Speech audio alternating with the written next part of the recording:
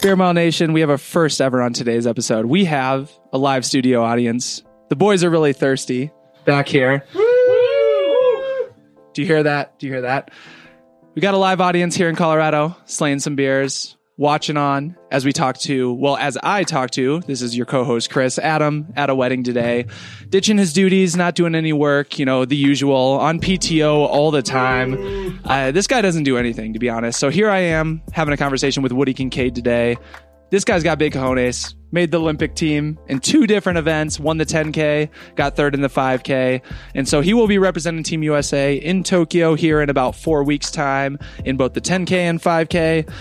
This is a great conversation. We touch on pretty much everything. His training leading into this, what his expectations are for the Olympics, how he's going to celebrate the Olympic medals when he wins those. Touch on the Shelby situation a little bit as well, and a whole lot more. Just before we get into that, first off, let me just touch on this beer. We got the Exile Brewing Company, Ruthie beer, and we always talk about the graphic designers on this podcast and whether they should be compensated at the minimum wage or above the minimum wage. And I mean, look at this. Look at this. For those of you watching on YouTube, and make sure if you're listening to the audio only version on the podcast platform of choice that you do tune into YouTube, because we have a video version as well. Link in the description. This lady, this is a talent. So if you look at the Ruthie can here, she's pouring some beers onto a couple glasses on her bosom. Yeah. I mean, that's the nice way to say it. Thank you to the studio audience for chirping in on that one.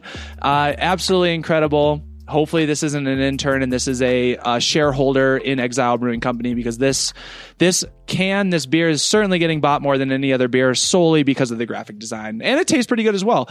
Full review on that in the outro. First, support for this episode is brought to you by Manscaped.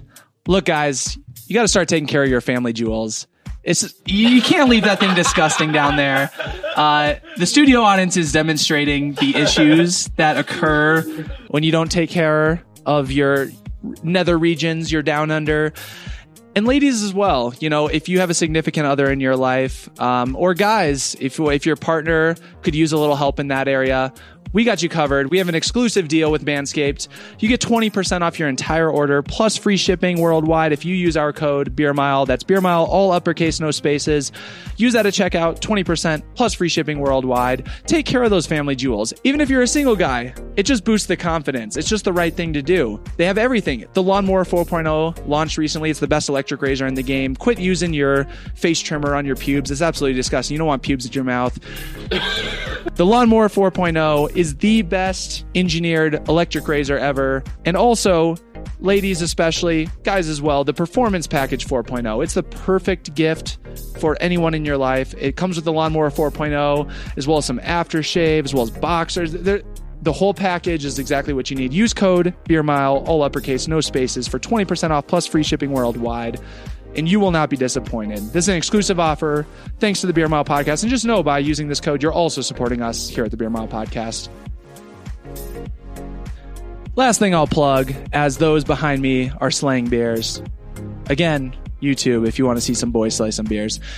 Last thing I'll plug here, we launched a couple new dope shirts on our website. We are accepting any graphic designer that wants to send us a design to create some swag on beermile.com, and we will profit share with any graphic designer out there. We'll handle everything: shipping, inventory, you name it. We do it all here at beermile.com. If you're a graphic designer out there and you have a cool idea for a shirt, for a hat, for anything, send us a design, send us an image file. We'll make it happen and we'll profit share with you as well. So most recently, we're working with @ProdigyRuns on Instagram.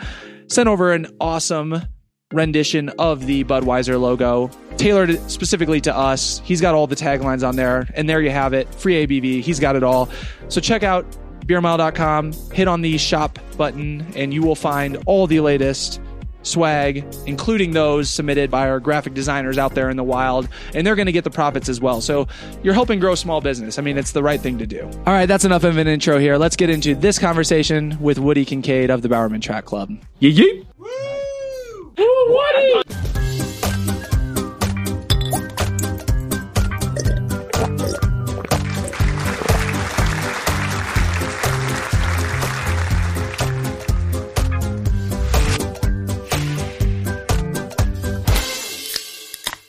Cheers, Woody.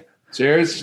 Thanks for being on the Beer Mile podcast, especially considering you're only a week off of the Olympic trials, a big double, making the Olympic team in both the 5K and 10K. I know you're a very important man right now. And honestly, I'm surprised that I can even see you in the camera because your cojones are just so big right now after doing the double.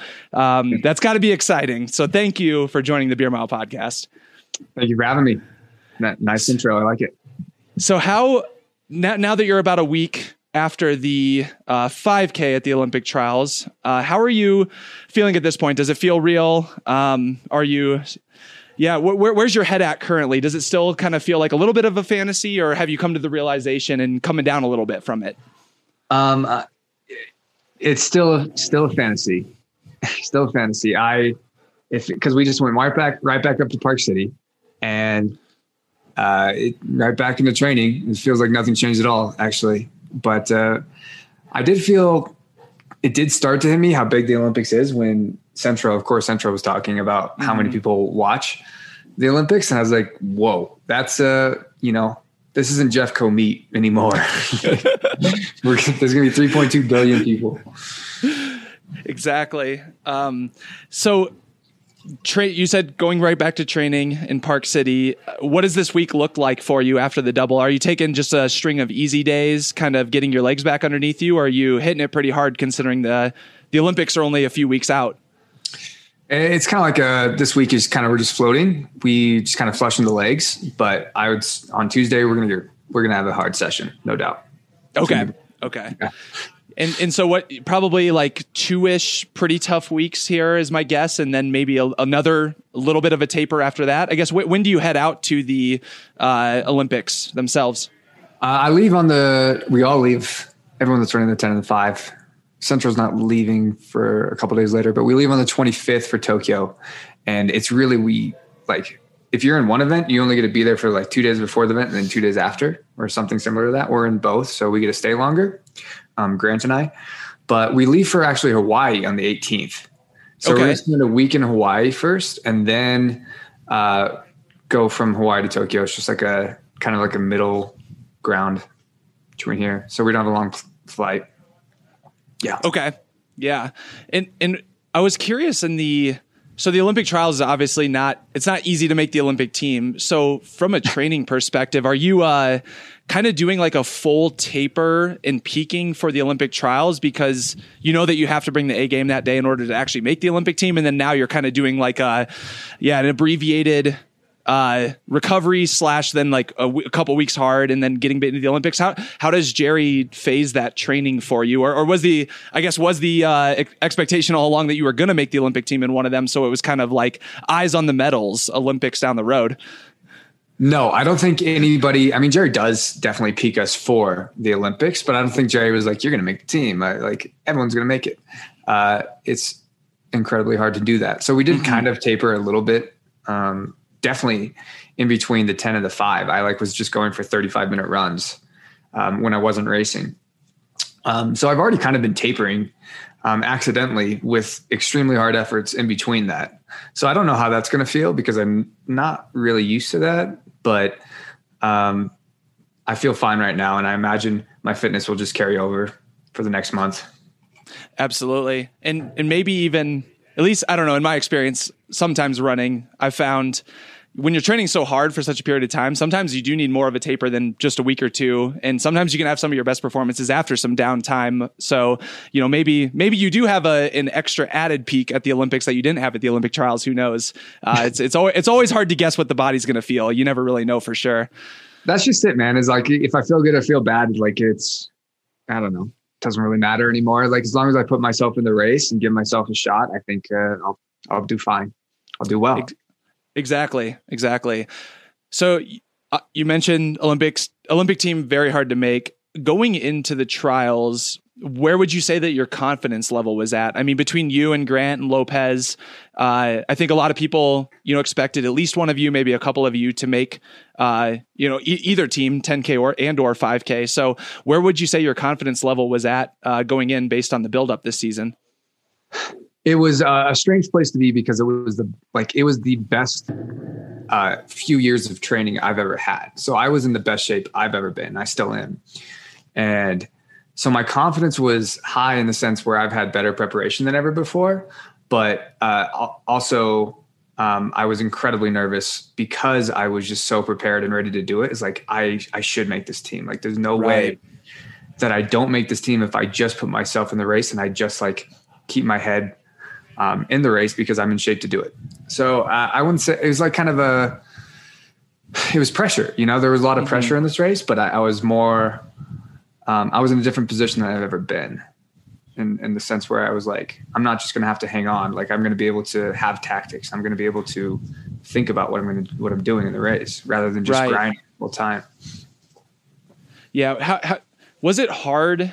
I mean, I'm assuming that it was difficult, especially with the pandemic. You're not racing a ton, but you ran the really fast 5K, the Bowerman time trial, essentially in Oregon, 12:58, and looked really good doing that. I guess from that, moving though from that to like a championship style of racing where you have to close hard, kind of a little bit different tools that you need to have in the toolbox there.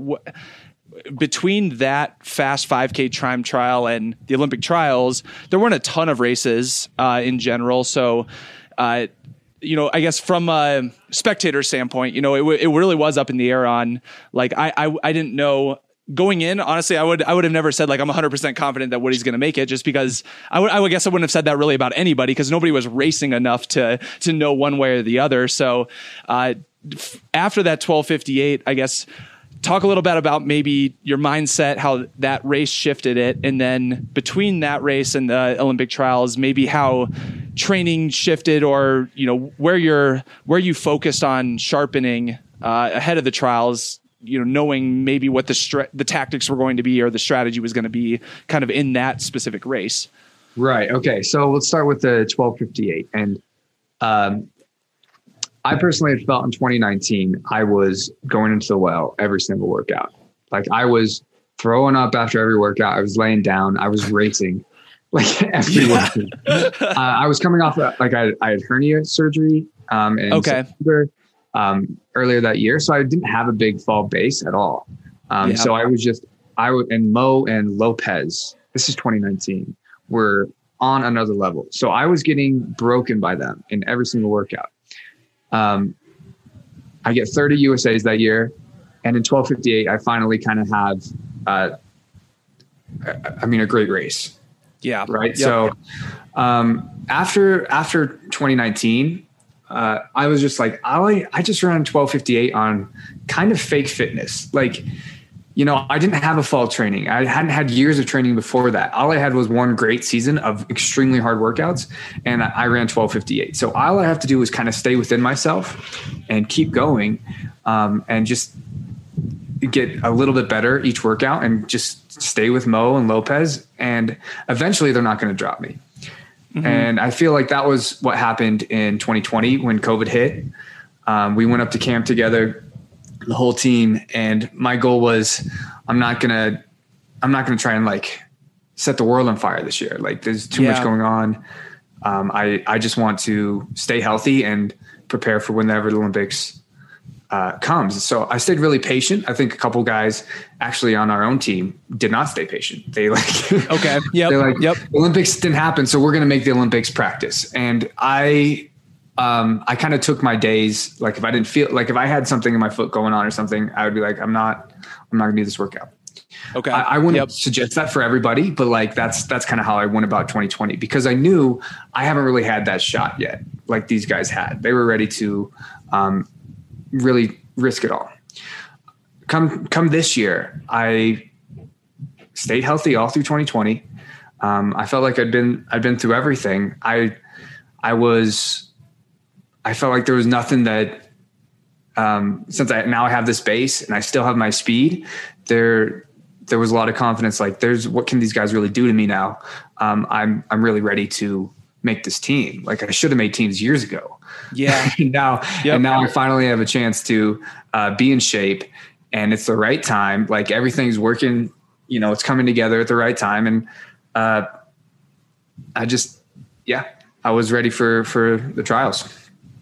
That's excellent to hear. It is so crazy spectating track, because And we've talked about this on a couple other podcasts and with other guests as well, is you never know going into the trials. You always have some people that kind of come out of nowhere that like all year, maybe they're not racing well, or they're just up and comers, collegiates, and they crush it at the trials. And you have some people who are crushing it in January, February, March, and then maybe kind of peter off and don't do well at the trials. And then you have some people who just crush it all year. So it's kind of all over the board. And so the patience thing is definitely, it makes like going into the trials, it's like people might not be talking about you as much, but you got to know yourself and know what you're going to perform best, what strategy you're going to perform best with. So that's interesting to hear. And I know you've had, like most runners, several injuries in the past as well. And so how long have you been running, I guess, kind of, injury free at this point, consistent training? All the way from September of 2018 until now. I haven't really had a major injury at all. I've had maybe taken like 5 days off for something. Okay. But other than that, I was just getting up and going for a run every day. That hadn't happened since I was like 19, man. Like ever since I was 21, like there was always like with 1 year up year and then next year I'd get hurt. And for the last 3 years, I just haven't been getting hurt. And that's really the difference. It's do you think that that's mostly, I guess, what would you mostly attribute that to? Do you think it's like the patience, that piece of it? I mean, is it strength training? Is it is it mostly just the kind of the mental aspect of understanding where your limits are and knowing when to back off? Do you think that's the biggest part? I think, in 2018, 2019, I had to, my hand was forced. My hand was forced in that my contract was coming up. My dad had just been diagnosed with cancer. I'm sorry to bring this up on the video. No, I was actually going to bring this up at some point later on. And yeah, that was just like heartbreaking to hear. So yeah, really sorry to hear that. It's okay. But it's years ago now. But so I felt like this was a year that I really wanted to do something. And I wasn't really in shape to do it. So my hand was forced, where I would say in 2019, I wasn't patient and I was working out beyond my fitness. But I was 26 and sometimes you just don't get hurt when you're at the peak fitness of your whole career, And so when I got that year of base of working out outside myself, I was able to no longer have to work outside myself and still do more mileage. Mm-hmm. And that's kind of it. I wouldn't say there was, I think there's a lot of luck that's involved. Where, of course, in 2019, I think it's possible that I got injured and that was the end of my career. But I didn't get injured. There were a couple of times that my hamstring kind of hurts. I just took a couple of days and it got better. A couple of times my foot kind of hurt and I just kind of ran through it and I got lucky. It didn't break, Yep. I think there's a big part of running outside yourself when your hand's forced like that comes down to a little bit of luck. And then the consistency of 2020 and 2021 really was made the difference. Absolutely. Yeah. And you mentioned a contract being up for renewal. Running is, it's a passion. It's also your profession. It's your job as well. One thing we like to talk to our guests about a little bit is, as much as they're willing to share on the career side of things, like the business side of things, how much does that, I don't know, stress you out? How much do you think about that? From my perspective, not being a pro runner, not being on the inside there, just knowing that the way that a professional runner is compensated is very performance-based, success-based. And so is that stressful? I'm sure it is to some extent, but how would you describe that kind of that mentality or that mindset around that? And how much does that, affect you over the course of your career? And how much do you think about that? The business side of running. Yeah. The business side of running, knowing that, if you, if you don't compete for a couple years, if you're injured, you might get dropped, or, the goal is to get medals at the Olympics, qualify for the Olympic team. And knowing that is the goal, that is obviously a high bar. There's only 3 people in the 10K and 3 people in the 5K that medal, and only 3 people in the US that qualify. So it's not like, probability wise, you might even be better off playing the lottery in some cases. So, it's got to be stressful to some extent. And not saying that we should be bashing on any sponsors at all, but I'm just curious how much that does affect your mentality, if it does, on a day-to-day basis or, yearly basis, if that's something you think about. Definitely. I think I perform well when I think the stakes are higher. Okay. Some people perform best when they're like within themselves and like comfortable. Mm-hmm. I think I perform best not when I'm comfortable, but when I feel like this is the moment. Like I need to really put all my energy into this. So I thrive in a situation where it's like only 3 people make it. Because that's when I feel like, okay, I have to make it right now. When they're just like, okay, 10 people advance, I have a harder time going into the well. So how do I feel about it? I think it benefits me in some ways when I'm healthy, but it's, I don't know a way around it. I wish more people could do the sport, right? Like mm-hmm. a lot of people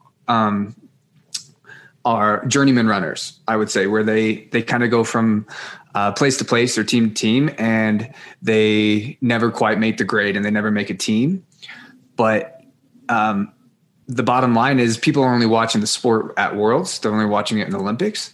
So how are we going to get as many people as we can into those spots? Right. That's where money is being made. So I don't think that any sponsorship controls that. They don't control that only 3 people get to go. Well, I mean, like they do to a certain extent, but that's just the way it's always been. I don't blame any sponsor for wanting to get their representation the most in those events. And if you're good at that, then that's going to help you. It's going to help you stay in the game. For sure. That's it. Yeah, for sure. So I guess going back to the Olympic trials, did you think that you were more likely to make it in the 10K or the 5K? Okay. So into the trials, I thought I was probably gonna have a better chance competing in the 10. Okay. Just cause I have a big engine. I've got a good kick. I don't need an insane kick to win the 10K necessarily. But, in the 5K, I think on an international level, I think I probably have a better chance just cause, it's a little more random. Yeah, right. It's a little more contingent on how people feel that day. It's just a harder event to really predict. I don't think the 10K is really as predictable as people are saying it's going to be. I've said this on other podcasts. I think the heat and the general unsureness of everybody, of how everybody's running so fast, is it the shoes? Are people doping? I mean, like no one knows. Can explain the faster times, right? So nobody's sure of anything, and I think that unsureness is going to cause a little more randomness in the event. Now, I don't know the future, but I have to believe that.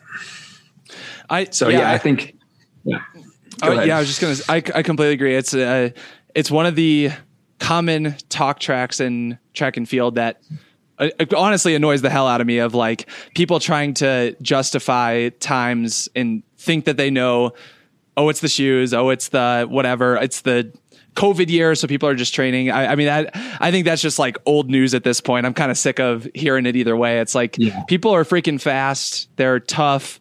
Maybe they're just smarter at training over the years, and like you've built I don't know. I think it's such a disservice to the athletes to continue to talk about or to debate like those specific things and not just say, hey, these guys are freaking beasts. If you're the best in the US, who cares? Like, who cares what you can attribute it to? You're the best. So, I'm curious after the 10K then. So you won the 10K. Did that relieve a bunch of pressure, like going into the 5K, at least from me watching. Then this is literally just like the couple clips where they show you at the start of the 5K on NBC, you know, right before the gun goes off. You look like you're just chilling. Like when the gun goes off, it honestly looked like you kind of like, you know, you didn't like blast off the line. You're kind of like, you know, I don't know. You got some swag. You're kind of like taking your time, whatever. Do you think that going into the 5K, I guess talk about that a little bit. So you've won the 10K, you're going into the 5K. Are you now in your mind, are you still like, hey, I want to make this team in the 5K, like kind of putting some pressure there to make the team? Or at that point, were you more so relaxed and saying, hey, I already made a team, this is just gravy, like whatever happens, happens? What was your mind looking like going into that? I definitely, like after the 10, I was elated for a couple of days. Yeah. And that was just an emotional journey in itself. And then when I really started to think about the 5K and I started to realize, oh my God, I'm actually going to the Olympics. I thought, what's my best chance in the Olympics? Like I actually have to start thinking about this now. Right. And I thought like, I should make this 5K team. I can medal in the 5K if it like under a certain situation. Like I need to make this team. I'm clearly in shape to do it. Grant's right there with me. Like we can both make this team. Yeah. So yep. I started thinking, I honestly was not thinking about the 5K at all before the 10. Okay. Yep. I was just thinking about the 10. And then when I made the team, I realized, wow, we're in insane shape. We need to like, you only get like one opportunity to do this. And we have to do it. Like we have to. And I really wanted to race Chelimo and beat him too. Yeah. Yeah.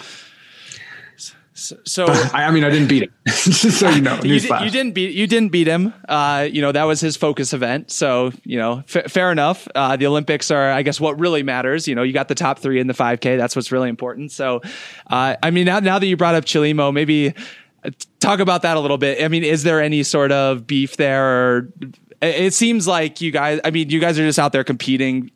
Paul himself, you know, he's a competitor, but seems like he's, you know, a genuine dude after the race. Obviously he's out for blood during the race, but yeah, maybe talk about that a little bit. What do you think of the Chelimo fly out to lane 4 or 5 at the end of the race?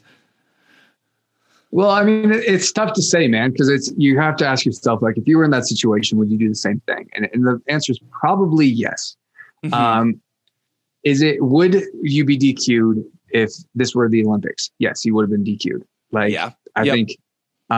But as his best, he actually played it right, and he got very lucky in some sense where he made this tactical move, a risky tactical move. Mm-hmm. And Grant happened to get second, I happened to get third. Now, like if in this different situation where Cooper Tier is not in lane 1, doesn't have a good argument, and I get fourth, then I'm probably going to DQ him to move up. But in this situation, he got very lucky in the sense where he both won the race and the two best runners advanced. Because ultimately you want the best team in Tokyo, right? Exactly. So if I personally would say I'm a better runner than Paul Chelimo. So yeah, I love that. But like, I mean, he's a silver medalist, but I think that was time ago. But you know, if it's a different situation, maybe he's DQ'd. As it worked out, he played it perfectly. And I think I probably would have done the same thing. Yeah. How are your legs feeling in that 5K? Do you think that the 10K, were you still feeling that a little bit going into that race, or were you feeling, you know, fresh enough that you would say that you were 100% going in? I did not feel good. No, I felt pretty bad. and then I felt very bad actually. And then in the prelim, we had a really tough prelim heat. It was you did. It was not an easy race to advance. So we already had both a 155 last 800 in that prelim. It was not a cakewalk where I would honestly, say the second heat had a huge advantage, but it didn't really matter because the 3 best runners ended up advancing. Right. Yeah. Right. Cooper's good, no doubt. Yeah. Yeah. It's always tough to get fourth in whatever race. Cooper's been on the Beer Mile podcast before, and tough to see him get fourth. It's tough to see anyone get fourth. Craig Ingles in the 1500 as well. Tough to see him get fourth. Unfortunately, three spots.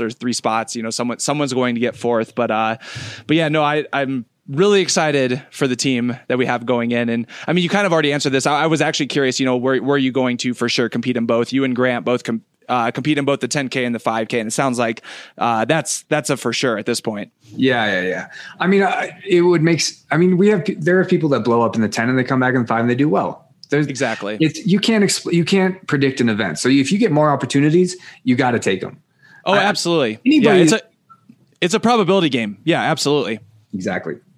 And you can say you're tired, right? But I've had races I didn't run well when I'm tired. That race I ran 12:58. I felt awful. That's the worst I've ever I remember you saying that. PR. So it's like, well, you're going to be tired. And it's, I have people DM me saying, let Cooper run. And I'm like, don't you want the best team in the United States? Like don't you want the best runners there? And I even honestly, as much as I don't want to say it, I would want Chelimo on the team. Like Chelimo, Grant, and I think we're the best runners, at least at that moment. And so when people ask us to drop out of the race, I'm like, you want the best runners for the USA, not just people you like, right? Exactly. That's how I feel. It doesn't. No, that's just me. I agree, and that's exactly what I say. Like the fourth place, it's heartbreaking, obviously, and like I would love to see Cooper run in the Olympics, but Cooper's also super young. He's you and Paul and Grant are better medal contenders than he is at this point in his running career. He, with 4 more years or I guess 3 more years in this case of him building base and everything, he'll be a much better medal contender at that point. But absolutely, I think the right people went in this case, and that actually leads me into one thing I wanted to ask about in the 10K was Lopez not dropping out in the middle of the race. I guess how's he doing in general? What did he pull up with? And it was definitely tough to see him not be a part of the team as well, because obviously with his experience and consistency over these years, he's another great medal contender as well, coming from Bowerman Track Club. Right. And Lopez, man, if the Olympics were held last year, Lopez is. I know he was on an absolute tear last year. Yeah. So and he's working out with Mo, and they're working out outside their mind. The two of them and Grant. So it's a timing thing. It sucks.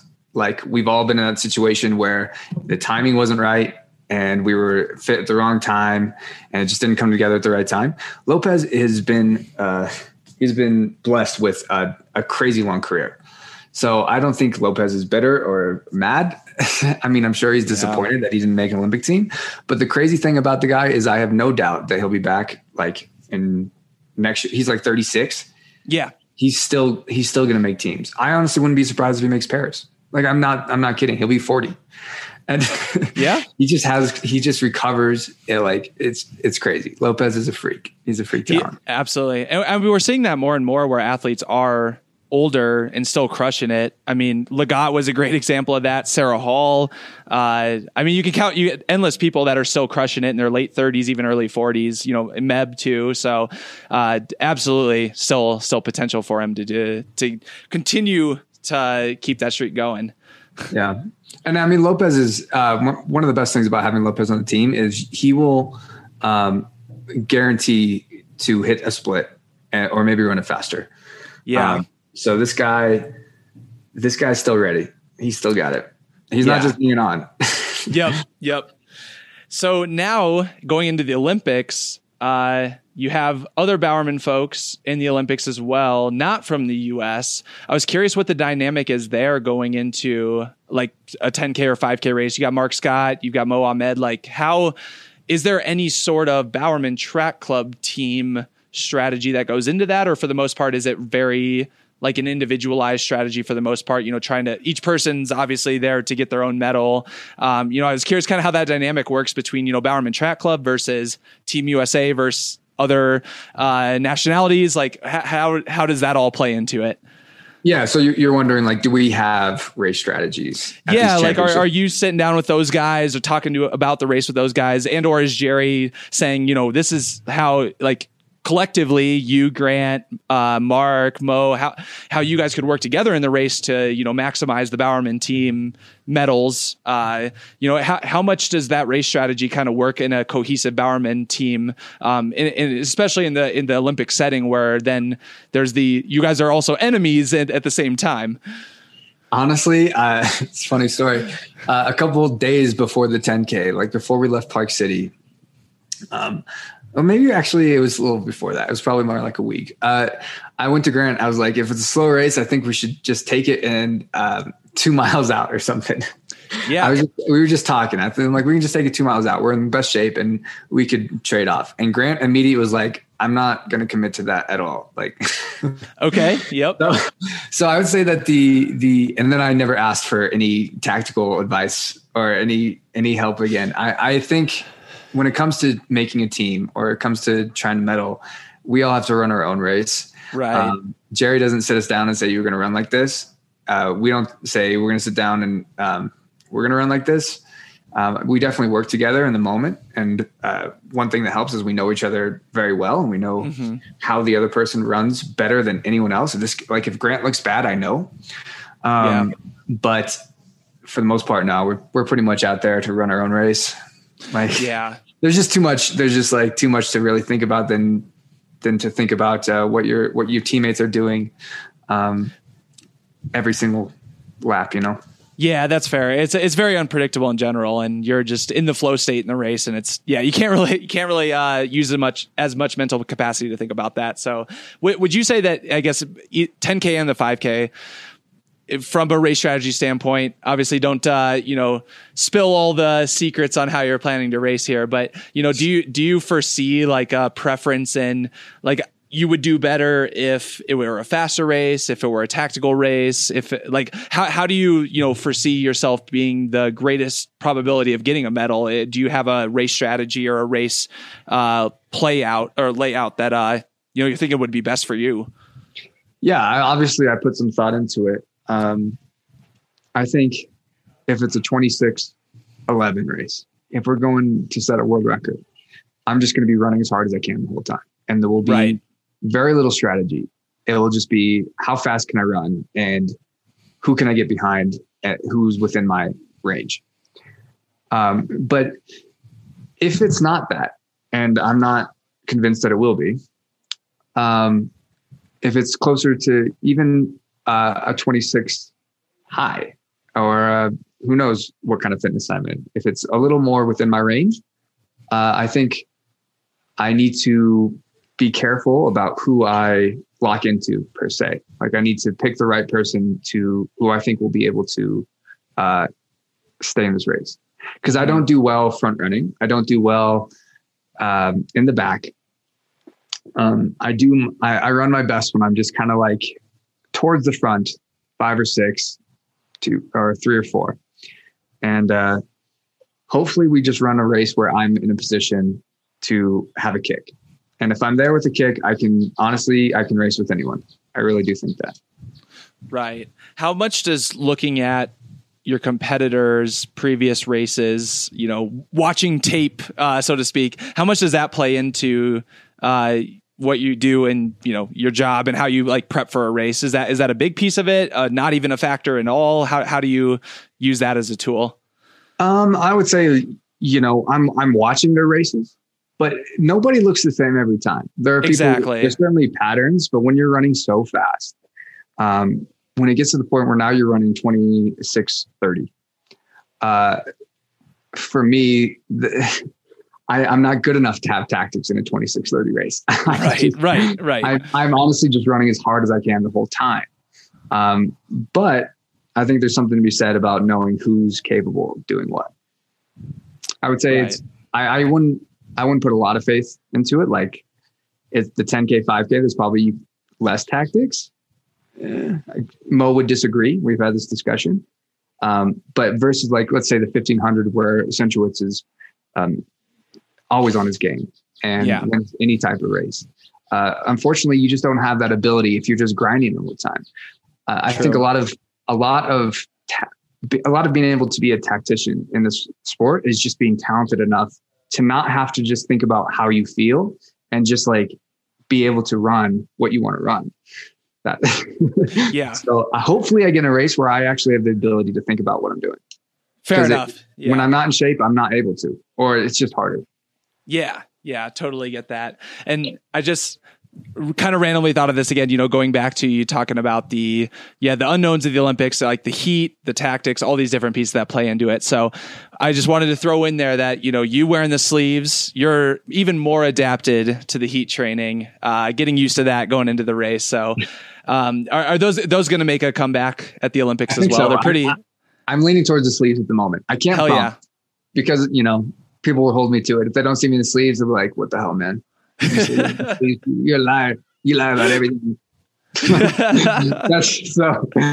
I can't promise, but I'm leaning towards it. I like the way the sleeves feel. I like the way they feel, and just getting a little wet before a race. They're really not that hot.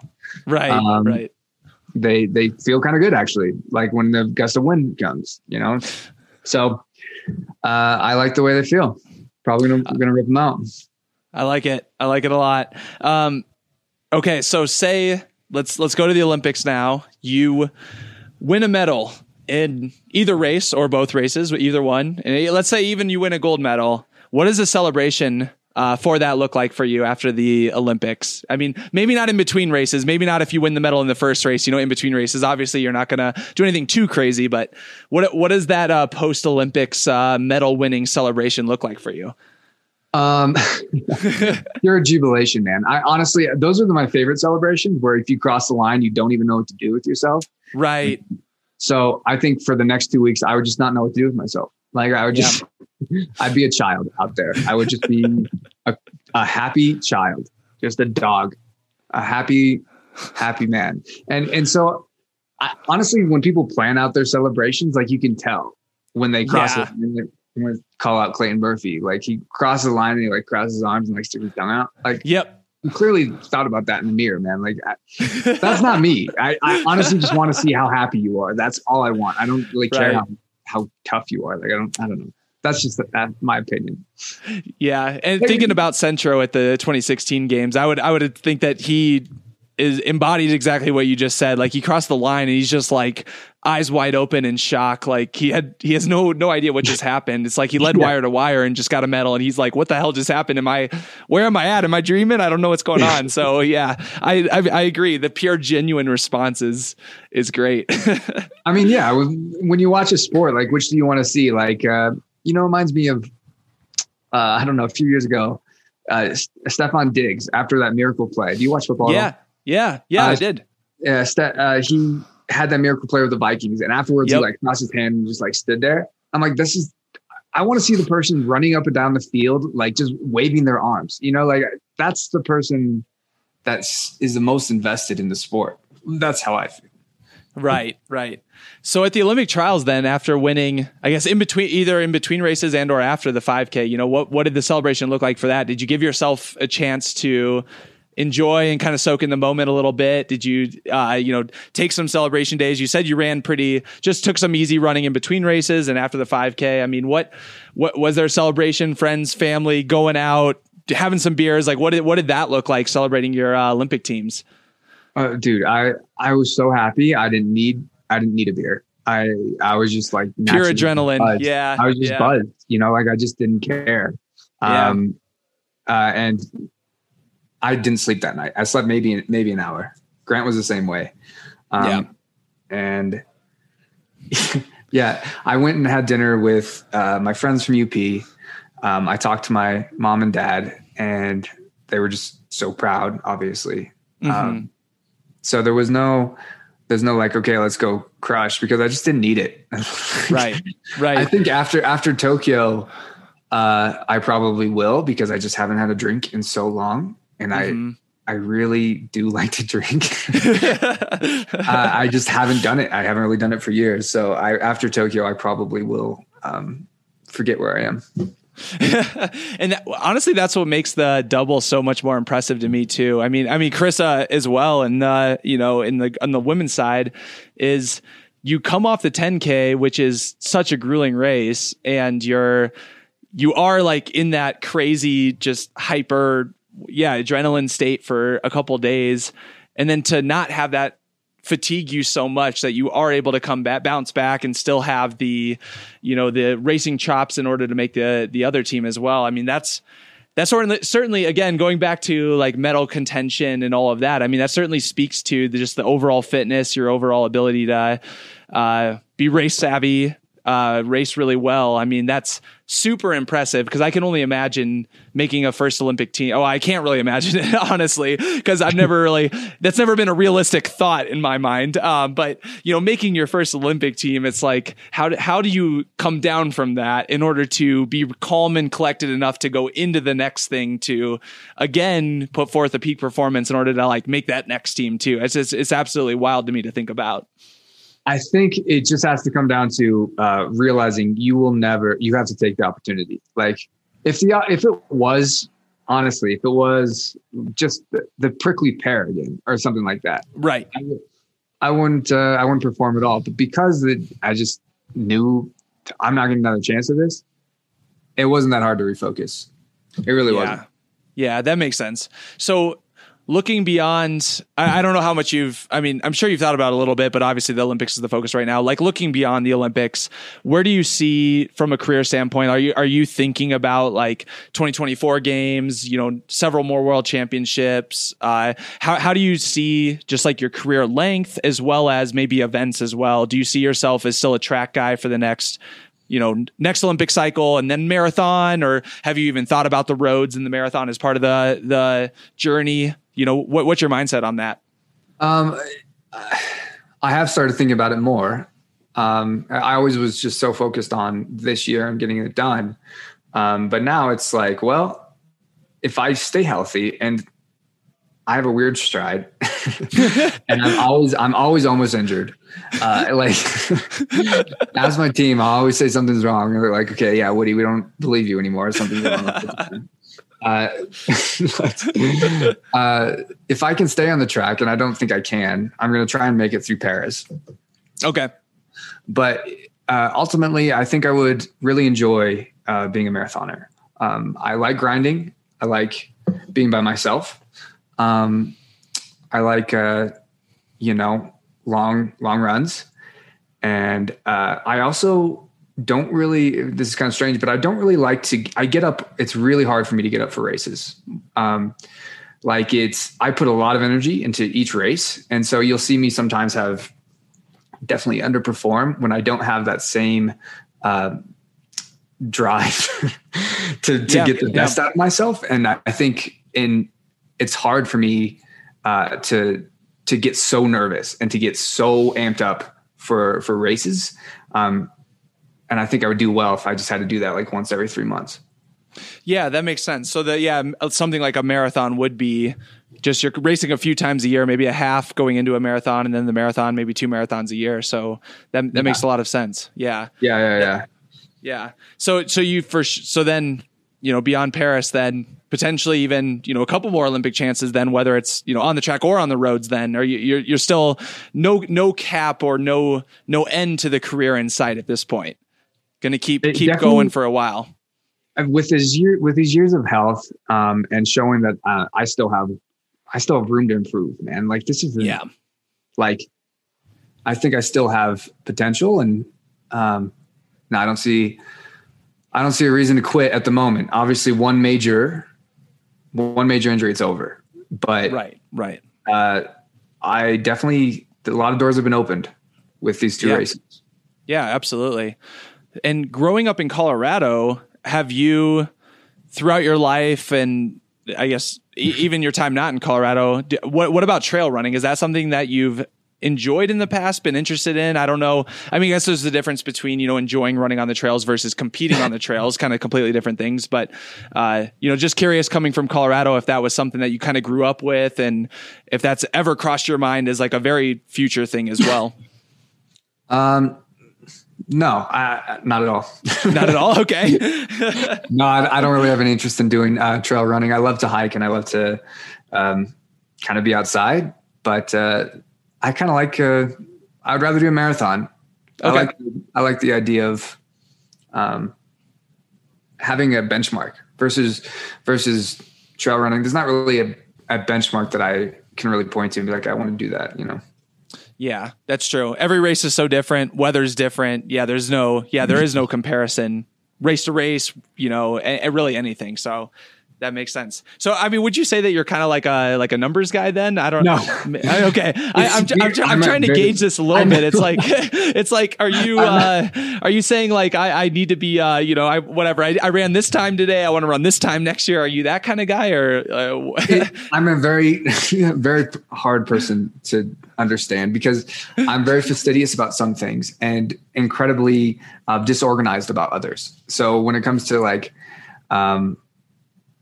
what time I want to hit in a race, I'll actually really want to hit the splits. But when it comes to how many miles I want to hit in the week, I will just kind of listen to my body. So it's like, I'm not consistent in anything that I focus on, but I do hyper focus on some things. Interesting. Yeah. Maybe some benefit, especially on the injury side, to not being someone who's like, I got to hit exactly 100 miles this week, or that exact number. That's good. I'm starting to. I mean, I don't understand you at all, but I'm starting to get there. I'm starting to work on it. Yeah, I don't think you're ever going to get there. I haven't quite gotten there, so don't worry about it.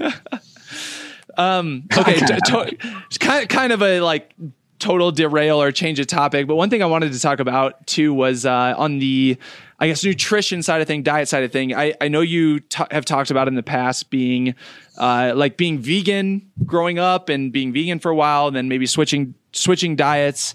Where's your diet at currently under, training at a high level? Are you, I think you maybe have said that you're like pescatarian at this point. I'm just kind of curious where that's at and your philosophy on nutrition overall. Well, here's the thing. I totally think being vegan is the best diet for general being, for the world, for probably a normal person. But in my case, I'm just not good enough at, this goes back to detail oriented, about planning every one of my meals and, doing everything I can to get everything I need. I just am not, I'm not good enough at doing that. And so I end up just getting injured. So at the moment I have no dietary restrictions. Okay. I don't think I was injured because of my diet, but rather because of, lack of commitment to doing what was necessary to stay healthy. Okay. So yeah, I have no dietary restrictions at the moment. Got it. So do you think you will be then, post running career, you'll be a vegan again at some point? Is that where you're going to land? Yeah. My girlfriend's vegan. I support veganism. I think it's the right thing to do, but I'm not vegan. So. Got it. Yeah. I wanted to ask about that because I switched from, I've kind of gone through a few different, I guess, phases, but in 2019 I switched and I was completely vegan for a while, and then I was vegetarian for a while. And I'd say right now I'm kind of on the pescatarian level, but very minimal, like dairy and that sort of thing. And, looking back at, how I felt running and just general, just how I felt on a day-to-day basis, I think diet did play a bigger part into my just general wellness and how I felt, previously versus now. And especially because I would classify myself as like a massive meat eater before I switched as well. Growing up with family who has farms, raise livestock. I was definitely a meat for every meal kind of person. And then going from that to nothing, basically meat, maybe salmon once a week. I've definitely felt a difference in just my like sustained energy overall and kind of everything else. I don't know. I'm no nutritionist and I don't have a nutritionist working with me. So I'm sure I have some deficiencies here and there that,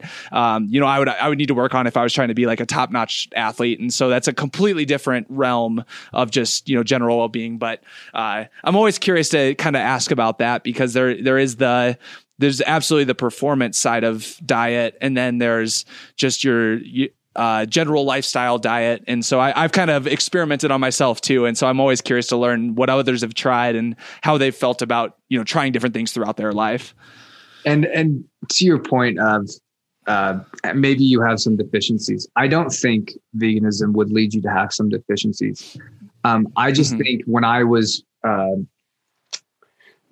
traveling or if I just was like in a hurry, I just wouldn't be able to get something to eat because I haven't prepared enough. So that's ultimately what I think led to my injuries is I would have to go so many hours without eating sometimes because I just wouldn't be in a position that I let myself get in that position, you know? Right. Switching gears again, curious. So you're a podcaster yourself, Price of a Mile podcast. And part of the reason I didn't dive into, for any listeners out there, part of the reason I didn't dive into all of your past and your running career kind of, you know, throughout your college and all that is you've touched on a lot of that. I've listened to a lot of your podcast episodes. You touch on a lot of that there. So I don't need to, you know, rehash everything that's already been said, but curious if that's going to post Olympics make a comeback at all. If that's something, you know, kind of your overall thoughts on the podcast, that's something you enjoy doing. Is that going to make a comeback? Well, I really like producing the episodes, but I never like to make somebody do something they don't want to do. And I've asked a couple, I want to get one of the Bauman women on there. Mm-hmm. If I ever get close enough, I usually only do a podcast with somebody after I'm really close with them so that it seems fair to them. And that I know that what I'm asking is where I want to go. I guess. Right. I have some leading questions in my podcast, but I really want to do Marielle because we've been friends for a while, but she hasn't been interested in doing it. Okay. I could see maybe doing Elise Cranny in the future, just because I'm spending more time with Elise and Carissa and Courtney here at Altitude. So I said, I like to have just an idea of who the person is before I do it. I did Alexi Pappas once and we weren't super close and that turned out all right. So I could see myself maybe expanding, but at the moment, no. The answer is no. I'm not producing it. Well, I mean, obviously I know you super well and this is turning out perfectly. So it's you know, right. Have you, I know Grant's delved into the podcast game here these last few months as well. And it's been interesting to listen to those too, kind of hearing his inside perspective on how training's going week to week. And I don't know. I think the people would love to hear from you. So if there's any possibility of you making a comeback, you know, I'm sure someone would appreciate it, but yeah, I absolutely understand. It's certainly tough to, I spend a lot of time preparing for podcasts in general. You want to know enough about the person that you're going to have, you're not going to ask them the same questions they've answered before, which requires research. And then you also want to know enough about them. You want to make, my goal at least is to make people look as good as possible and try to, I mean, that's the goal. It doesn't always happen, but I mean, I'm trying to, you know, and that's part of like, you know, if anyone says anything that they don't want it to come on the air, like I'm not trying to force people to do it, but you know, hopefully helping the athletes' stories come out a little bit and get a little bit more support and backing from the fans. That's kind of the goal of doing it. But yeah, it's I don't know. As a fellow podcaster, I appreciate the difficulty, the time that goes into it. And so would love to hear more stories, you know, if and when you're ready to dive back into the podcast game. Thank you. I do like to hear that. Genuinely. Grant's podcast is awesome, by the way. I've listened to Half Step 3 or 4 times, and each podcast he's always got some good insight. So I'll plug that one too. Agreed. Yeah, let's plug it. Awesome. So to close out here, want to have a little bit of fun. We've done this with a few other people, kind of talking about, we did this most recently with Jake Riley, just talking about his looking back at his Stanford days and the team camaraderie, team aspect of it. So want to get your perspective on, you know, who's most likely to on the Bowerman team for a couple of these different scenarios here and have a little fun. So first one here is, who on the Bowerman team is most likely to take an easy run way too hard? It changes every single day, man. Really? Yeah. Who's feeling good? And no, it's just like, there definitely are some suspects. Okay. No where there's Mark, me, Chris Derrick, and Mohamed. Okay, so when I joined the team, Mo always was in the back and never wanted to run hard. In 2019, Mo went insane and decided I'm going to run hard every day. So ever since then, Mo's a presser. You know, I should say everybody's a presser except for, I should say who isn't a presser. Which is Grant. Grant Fisher runs a controlled run. Obviously, that matches his personality. Kieran Tuntavate. Yep. And I'm only naming the men, by the way. I'm trying to think of anyone else I trust. I trust no one else. Trust no one else to run a controlled pace. And that's funny because Grant on his podcast on the Half Step Pod had mentioned how basically he was just getting his ass kicked at altitude, because he is still a young gun, he's getting his butt kicked at altitude. So it makes sense that he wouldn't be pressing the pace when, he's coming into working out with some of the best dudes in the world. And it's not easy. So you can't really press the pace on guys that are, top notch in the world as an up and comer, which now I guess I wouldn't really call him an up and comer anymore. He is one of those top notch guys, but the guy has a chance of medaling at the Olympics. I know it's I don't know what I possibly could be. I know to go from him, his own self stories of just getting dropped on runs, can't keep up at altitude, to now it's like he's one of the best in the world. It's crazy, absolutely crazy. Yeah. Next one here, then, most likely to skip making dinner and just order takeout or order food. Centro, definitely Centro. I wouldn't even say takeout. I would say we just go like Chick-fil-A. Most likely to get Chick-fil-A or something easier than takeout. That's hilarious. I mean, he's definitely eating well now, I should say. Since living with us, since joining Bowerman, I would say his diet has increased tenfold. Okay. Yeah. He used to be the guy that would always share on his Insta story or whatever, just like him at the gas station picking up gummy worms or, all these random just crap foods. So he doesn't actually eat that sometimes, by the way. Okay. Fair enough. I'm sure that some of that is for just cause it's hilarious, but it's funny. Yeah. He's just being funny. How about most likely to bail last minute on plans? All of us are very flaky because we're so tired. Yeah. I wouldn't trust a single person to actually come through on event after run. I think we've made more plans on runs than anywhere else in our lives and not done them. So all of us are flaky in that sense. And I think one of the best things about knowing other runners is they understand the flakiness of, I actually really need a nap right now. And anyone else in the world that sounds like, you gotta be kidding me. Like, need a nap? Just have some coffee. Let's go. I can't stay awake. I can't stay awake. I can't go get a drink. I can't. I'm too tired. Yeah. So I'm sure you get that. I do. I've certainly never trained at the level that you're training at, but training at a semi-elite level and then having to work, 8 to 10 hour days. I can totally understand flaking out on plans on basically every weekday. I've been there. Absolutely. I think, if we don't flake out on you, it's a testament to how much they really care. Because I've called off a lot of dates, but yeah. Well, thank you for not calling off this date with me. I really appreciate it. You're welcome, man. That's what I was leading you on. Okay. How about this? Most likely to sleep through their alarm. We don't set alarms. I'm going to be honest.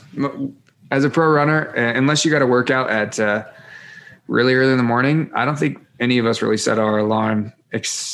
Maybe Centro sometimes, but for the most part, we're like so in routine that we're not going to sleep through our alarms because we're just going to be waking up at normal time or like same time. Yeah, letting your body decide. I like it. Okay, a little bit more fun here, mischievous maybe. Most likely to wake up in jail. And we'll say, off season after the Olympics, everyone won a gold medal. Most likely to wake up in jail. I'm definitely the one most likely to be canceled. I don't know if I'm most likely to wake up in jail, but wake up in jail. There's some wild cards in there. I would actually say, it's not Matt. It's not, you would think it's Matt Centrowitz because he's got like this kind of bad boy look, but Matt is actually incredibly by the book and very much by the rules and would not do anything to get in trouble. I think who's the person that would most likely do something dumb? Probably Grant. The young gun. Okay. Yeah, probably Grant. Because Grant's usually level-headed, but he's also got this pretty wild side to him that he just likes to have fun. So I could see him overstepping pretty easily, and he'll drink. So yeah, him and I are probably going to drink and do something dumb, and I'll say something and get canceled. That's how it would go down. Well, man, I hope you guys get those gold medals. One of you in one event and the other in the other event, so that we can see what happens after the Olympics, see how crazy it gets. Yeah. I just don't want a Ryan Lochte situation. I really don't. That's not what we need. No, we got enough shit at Bowerman. Yeah, gotta keep it under the wraps a little bit. Keep the nightlife separate from any sort of cameras or anything like that. We don't have a nightlife. I know, and that's what's so funny is like pro athletes are like the most dedicated. I mean, to get to that level, obviously, to be top in the world, I don't need to tell you this, but it's clear that you have to be on your A game all the time. You can't be being an idiot like ever, basically, except for in the off season. So whenever there is a story like that where a pro athlete was whatever, they were out partying, they were doing something, it's like compared to the average person who's out partying most weekends, it's not really a fair judgment, I guess. It's just that you guys are in a different spotlight because you are representing the country or in the eyes of millions of people at the Olympics. So it is just a different, it is different. And I think it's, if you see an athlete, say, drinking or doing something dumb, who you see as someone as in peak performance, there's a little bit of he's not doing everything he can to be where he is. And I do everything I can to be where they are. So I think there are people that are mad about that, and kind of rightfully so, because when you get to the Olympics, they definitely hold you to a higher standard that I'm pretty nervous about. I'm not gonna lie, but yeah, I'll probably be fine. We'll make sure you don't get canceled. Don't worry. I'm not so sure. I'm really not. Okay, last one of the most likelies here. Who's most likely on the team to crush a beer mile? And then you can go both men and women if you want to. I'd say Lopez would probably be the best. Lopez can just hammer a beer and do whatever is necessary to do it. Lopez would definitely be on the men's side. The women's side, I would actually probably give that to Shelby. She kind of got this wild side that can just kind of do it. So people that can just run and do what they need to do, that's what I give it to. So where do you put your ranks? Have you ever done a beer mile? Do you see yourself as a big talent in the race of the beer mile? I think I probably would bite off more than I could chew. I would say something ridiculous, like I'll take 2 shots or something. And then people are like, you said you were going to take 2. And I'm like, I was just kidding. It's like, but then I would actually do it because I said I was going to do it. Right. And so no, I'd probably shoot myself in the foot somehow. Okay. Well, I wanted to bring this up. We had obviously a ton of listeners wanted to ask about it. I wanted to leave it at the end of the podcast because this podcast is about you in general. But on the Shelby situation, if you don't want to talk about it, totally fine. Completely cut this out. But just curious, what if there's anything that you want to say and put out there as far as the whole situation around Shelby not being able to compete at the Olympic trials and for the next 4 years, for that matter.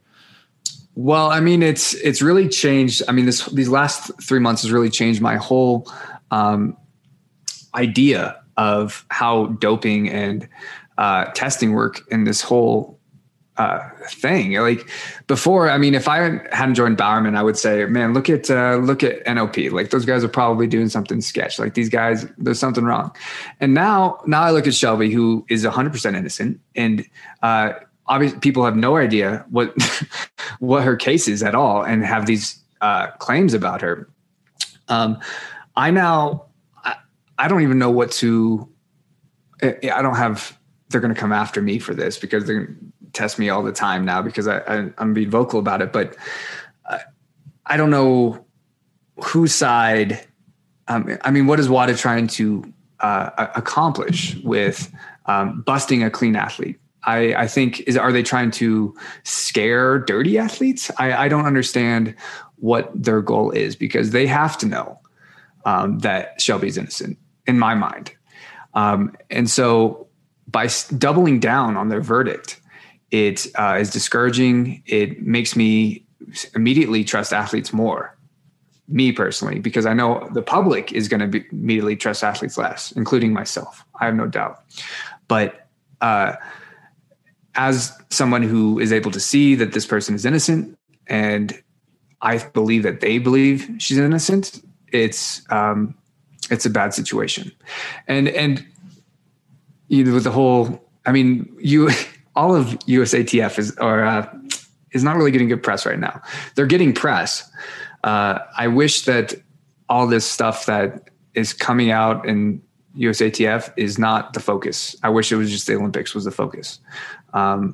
Maybe this, are we allowed to swear on this podcast? Of course. Yeah, of course. Maybe this clusterfuck that we're in will actually make people more sympathetic to Shelby's case. I think that they should be.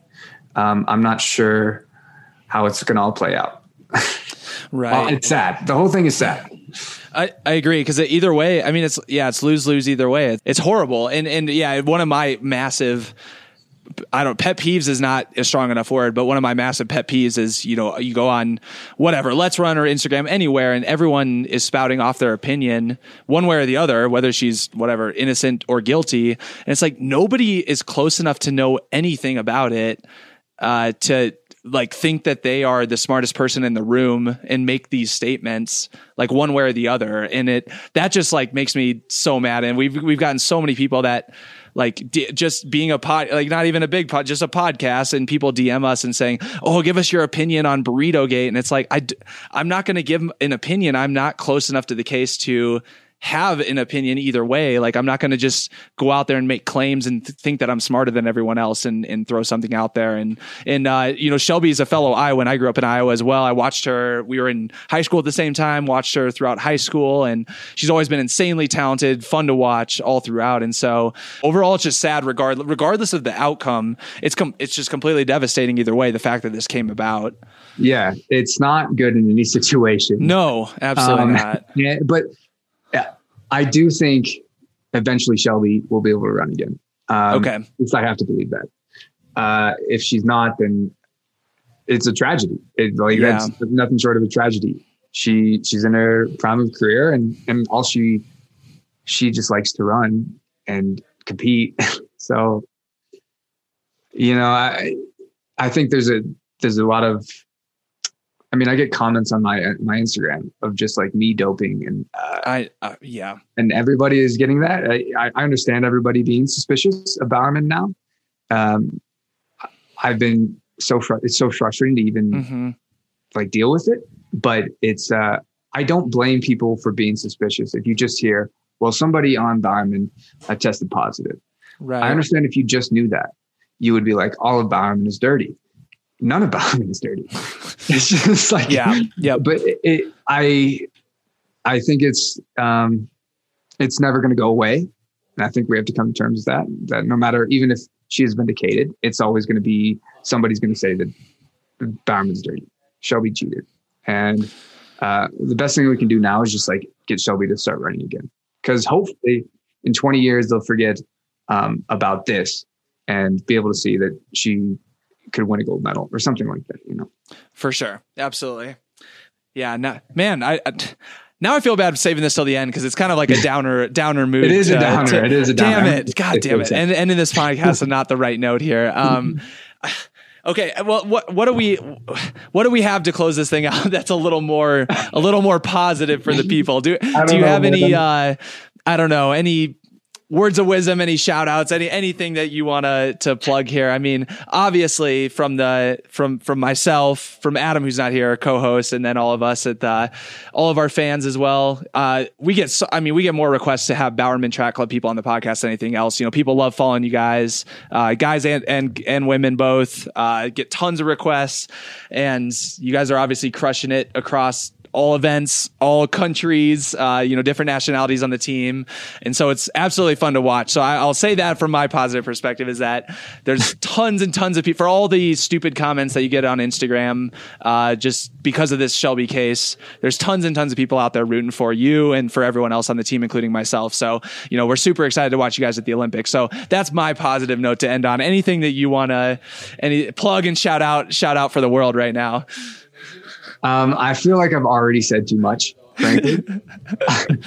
I'm perhaps in a situation where I shouldn't speak on the Shelby case, but it's already out there. So just know, thank you. We appreciate it when you guys support us. Of course. I mean, we're excited to see you at the Olympics. We're just a few weeks away. I hope the rest of the training continues to go well. The little bit of remainder here that you have at altitude goes well. I guess at the training camp now, are the Bowerman folks that did not make the Olympic team, are they on a rest period right now? Are they back at altitude training with y'all and they're going to race more? How is the training situation looking like? I mean, yeah, I think maybe the Central might race, but everyone else is pretty much just going to be locked in. Okay. Yeah, we're just all set on that 10K for the most part. Yeah. Perfect. Girls in the 5. Yeah. Yep. Excellent. Well, thanks so much, Woody, for coming on. Really appreciate the time. Appreciate us making the cut on the selective media outreach. Seriously, sincere appreciation for all of that. And rooting for you big time at the Olympics in both events, and Grant as well, and everyone else on Bowerman that made the cut. So it's going to be an exciting race to watch. Yeah, it will be. Thank you, man. I hope this rivals Jenkins, and I wish we would have had Grant here so we could go against Jenkins and Craig in the beer mile. Oh man, I think if you guys are down to set this up at some point, I would love to, even just underground, to get a little fun little beer mile action going. And, maybe post Olympics here, if you are down and, anyone else, if you guys want to do an in-person podcast and maybe have a couple of beers and have a follow-up episode to this, we would absolutely be down to come to wherever you guys are and make that happen. That'd be a blast. Sounds good to me. I'm down. Sounds good. Awesome. Cool. All right. Thanks, Woody. Cheers. Thanks for coming on the podcast. Thank you.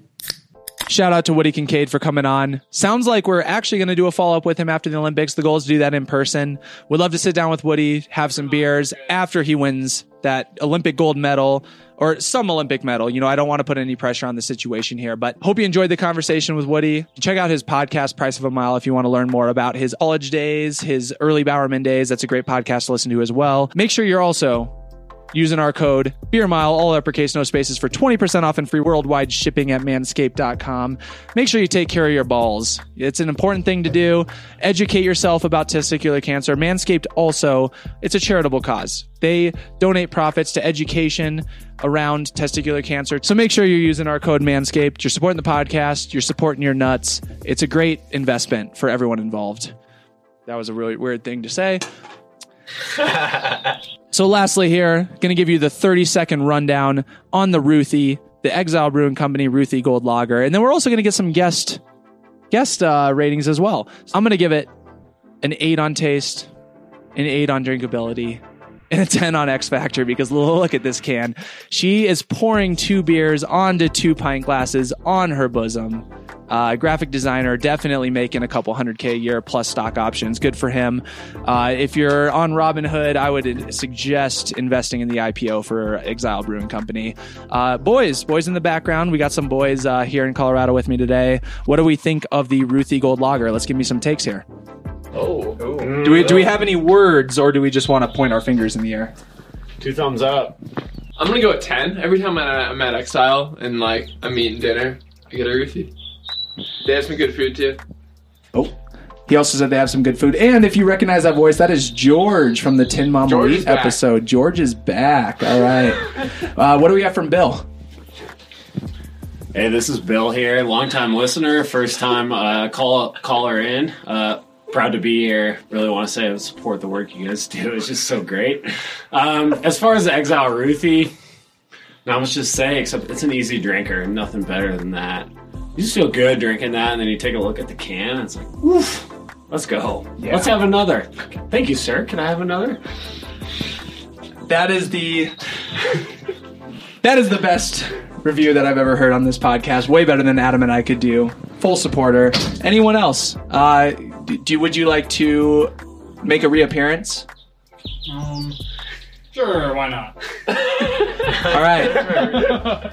For the very early listeners, episode 10, the holiday special, we have fellow T-shirt run world record holder J-Rob here in the house. Give me a rating on drinkability and eatability on the hot dog and the Miller High Life, please. So I shaved half of like the burnt crisp off. That side's pretty good. But I like the crunch, so hats off to the grill master, Will. I'd give it a 2 out of 10. A 2 out of 10 on the eatability. Okay, how about the drinkability on that Miller High Life? Oh, this is just the champagne of beers. It's a 9 out of 10 easily. Okay, so there we have it. Do we have anyone else in the audience who would like to give a rating? Last call, 1, 2, 3, last call. Nico, anything? It's empty. It's a great beer. That's all he has to say. It's empty. I'd say it's a great beer. My first from Iowa, besides Busch. And it's not from Iowa. It's basically from Iowa. Busch is an Iowa beer. I mean, basically, if you have anything that's, at least a corn cob, you're looking at an 8 out of 10. And, with the graphic design, you got to go at least a 9, too. Drinkability is 100 out of 10 because he drank the whole thing in like 2 seconds. Okay. Thanks to this first ever studio live audience. I think that'll do it on this episode. Thanks, guys, for tuning in. And you're welcome. Thanks to our 5 live listeners. It's probably more than we're going to get on the audio recording. Hey, all right. Cheers, y'all.